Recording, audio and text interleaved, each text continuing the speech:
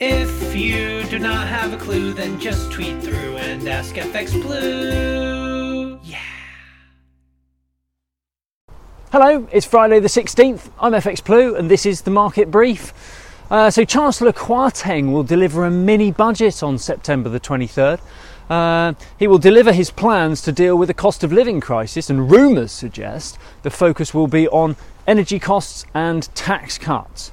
Of course, more importantly, he'll also detail how the plans will be funded. The World Bank, the IMF and the OECD have all been on.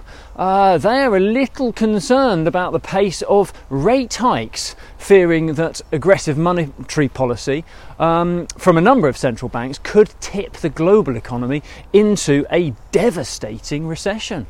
Nevertheless, the MPC will meet next week following the Queen's funeral on Monday, and the only outstanding question there is really whether they will vote to hike rates by 50 basis points or 75 basis points.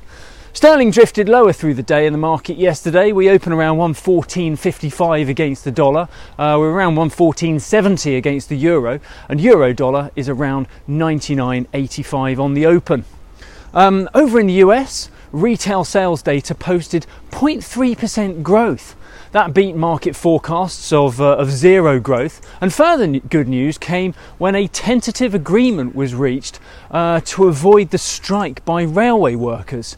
And then weekly jobless claims reported only 123,000 new claims.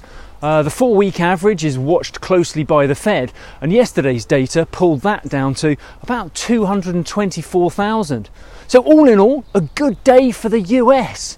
The markets were especially relieved by the progress with the railway workers, as there were strong fears that a strike would push the economy into recession.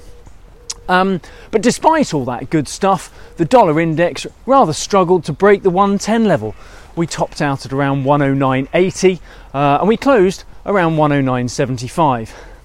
Now then, assuming my flight isn't cancelled because of Queenie's funeral, I'm off for 2 weeks on Monday.